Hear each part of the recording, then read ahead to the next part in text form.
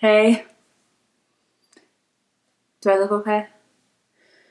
Yeah, I'm talking to you. Do I look okay?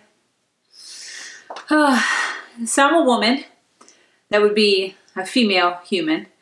We're complex creatures. We're beautiful, seductive, intelligent, powerful beings. But we think with our hearts, so we're mistaken for weak, but that's far from the case. I think about how women are treated, the differences, the double standards. I think about the beauty, the flaws, the imperfections, the degrading, the rape. Being judged by the flawlessness of our complexions, not to mention the body image issues and questioning of our intellections. We're full of a brilliance and intelligence that some of us will never know or believe. We're creatures that are so consumed with likability that we can never see our own worth. Creatures that have been so beat down by the standards of beauty that we will never quite see our own. A constant wonder of, do I look okay? Bear with me if only for a minute and imagine a woman. If only for a moment when she is of mature age while glancing in a window at the mall, she may see her reflection. She may take a step back in disbelief as she stares and wonder the beauty staring back at her. But in a moment, the beauty will disappear as she notices that her thighs touch and her eyebrows aren't quite right. And so on and so on. Her mind will continue to torture her self-worth. And thus, I am here, left in thought. I used to be addicted to women's magazines, seeing the latest trends. Every girl must own a nice pair of black pumps, it said. So I went out and I bought a great pair of conservative pumps. The next day I walked out proud in a low-key, flowy green dress that fell below my kneecaps. My man at the time did not say I looked beautiful or radiant, as the magazine led me to believe, but instead asked me where my stripper pole was.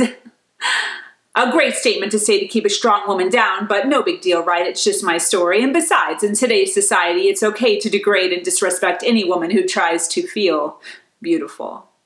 We're told to dress up, but not so much that we intimidate a man. And we're told to be smart, but not so smart that we seem overbearing. And we're told to make money to help out the household, but not so much money that we hurt our man's ego. We're told to have children, but to bounce back to a size 2 within months of giving birth. Oh, you can argue that your spouse may be fine with your extra love handles, and I believe you, but you can't say you are not mentally beating yourself up when you glance at the beauties on your favorite TV shows and movies, giving you an unrealistic view on a normal size for a woman. Oh, to weigh the ideal weight of 120 pounds for my height of 5'6". Did you know that $8 billion is spent on cosmetic surgery? Every year, 87% of that money is for women. Women trying to live up to a standard that they will never, ever achieve. I'm a pessimist, you say, but I think not, because the moment you get that nose job, you realize that your breasts are sagging just a little too much. So you go get your breasts done, and in that moment, you start to realize that your stomach isn't as taut as it once was. You remember when you were 16? So you go get your stomach tucked, only to realize that, oh, yes, your vagina. Yes, your vagina isn't as tight as it once was. You remember from when you were 16? We are giving our vaginas plastic surgery, ladies. Are we crazy? Is that for us, or is that to meet up to a porn star standard? We sit back and take notice of our men sitting bug-eyed at perky 20-year-old breasts on a computer screen and vaginas that have never bore a child, and we let that weigh upon our worth. We judge our bodies against a figment of someone else's imagination, set up with props and female robots that are paid to do things that we will never do. Still not convinced? Let's try this one. $445 billion. I'm not going to make you guess. $445 billion is the net worth of the entire beauty industry. That's perfumes and makeup and hair and lotions and anti-aging creams, along with every other gimmick you could possibly think of. Now, don't get me wrong, the beauty industry hits the men's department also, but Walk into any Macy's or Nordstrom's and tell me that the cosmetic counter is not set up to cater to our ladies' insecurities. Am I overthinking things? Don't worry. I have that covered. I think about overthinking too. I think about being a mother. I think about the guilt I hold about going to work and the guilt other mothers hold for staying at home and not adding to the national gross product. And as if that wasn't bad enough, I think about the shitty husbands that mock their wives for taking care of the kids and not having a real job. I had my son out of wedlock 13 years ago when my son was 6 months old. The rumor was that my son would be better off raised by wolves. And then years later, because of my single mom status, I was told that I would end up living in a cardboard box. Or maybe that was just my imagination, my story. And let's not forget the sex and all the taboo around it, the affection, the desire, the intensity of heat and lust. I think about how so many of us are called sluts and flirts for overflowing with passion, yet in the same era we're told, be a lady on the street and a freak in bed. Alanis Morissette would say, isn't that ironic? I think about all the labels we hold and how ignoring a whistle on the street means we're a cunt, but acknowledging a whistle on the street makes us a slut. I think about how there are women that are called bitches for being strong and women who are called pussies for being weak. I've been called both. And while I'm at it, I've been called a slut and a whore and a flirt and a tease, and I've also been called a prude. I've been talked down to. I've been called stupid and dumb. I've been told that I was lucky I was pretty because I'm not all that smart, but I've also been told that my face is not that pretty. I've been called beautiful and gorgeous and sexy and smart and funny and caring and one of a kind, but I've also been called average. I've been sexually abused. I've been taken advantage of. You may ask, well, what exactly does that mean? Well, it means exactly what you think it means. I have so many times said no to a boy, and my no was forced into a yes.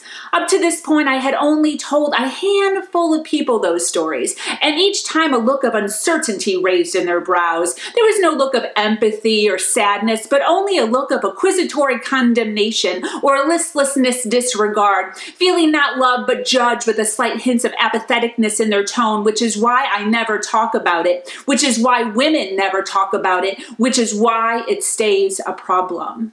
See, we are taught at a very young age that just because something happens doesn't mean we are to talk about it. For some reason, when a woman is forced to do something against her will, it is still seen as her fault. What did she do? What did she say? What could she have done differently? Thus, my stories always stayed silent. I don't dare elaborate. But enough about that. It's just my story, and my story is nothing compared to other stories, so why would I complain or waste any more of your time? I'm not here for your pity, yet I've just stolen 8 minutes of your time. But since I have you here, just a few more things. I've been mocked by people that I thought cared about me. I've been called flawless and breathtaking, but I've also been called fake and plastic and dull. I've been told that I'm too happy and too optimistic, but I've also been told that I need to stop being so negative and that I complain too much. I've been called naive and ignorant, but in the same conversation somehow been called brilliant and versatile. I've been spoken my mind and been told to shut up, just sit there and look pretty. I was told. I have cried and been called senseless. That conversation was hard for me to comprehend. I have been mentally abused. I've been emotionally abused. I've been shunned, left, abandoned, hurt. I've endured sleepless nights and restless days. If only you could imagine, but we all have a story, our story. We live in a world where our brains are replaced with beauty, our words are replaced with nude pics, our self-love is replaced with chasing likes, and stories of living up to a beauty and grace with corsets and foot bindings in our past. We are women, we are strong, even if silent. We are strong. We are not two-dimensional or even three-dimensional. We are multi-dimensional, and I have lived. This is some of me in a haiku or a poem or a rhyme. And what does it all mean? It means nothing.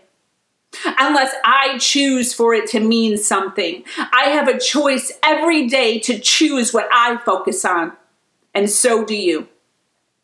What I dwell on, and so do you. I choose good. I choose to believe good and see good. Some may say that is naive. Call me as you will, but your labels do not define me, nor do my labels define you. We need to learn to define and create our own story. Don't let the names bring you down. People will always have something to say, but you need to start saying this: I am who I say I am. I am who I say I am. Then do good and believe the good. Live big, my friends. Live true to you. Remember, we are all diamonds. Live a life full of passion and do something awesome today.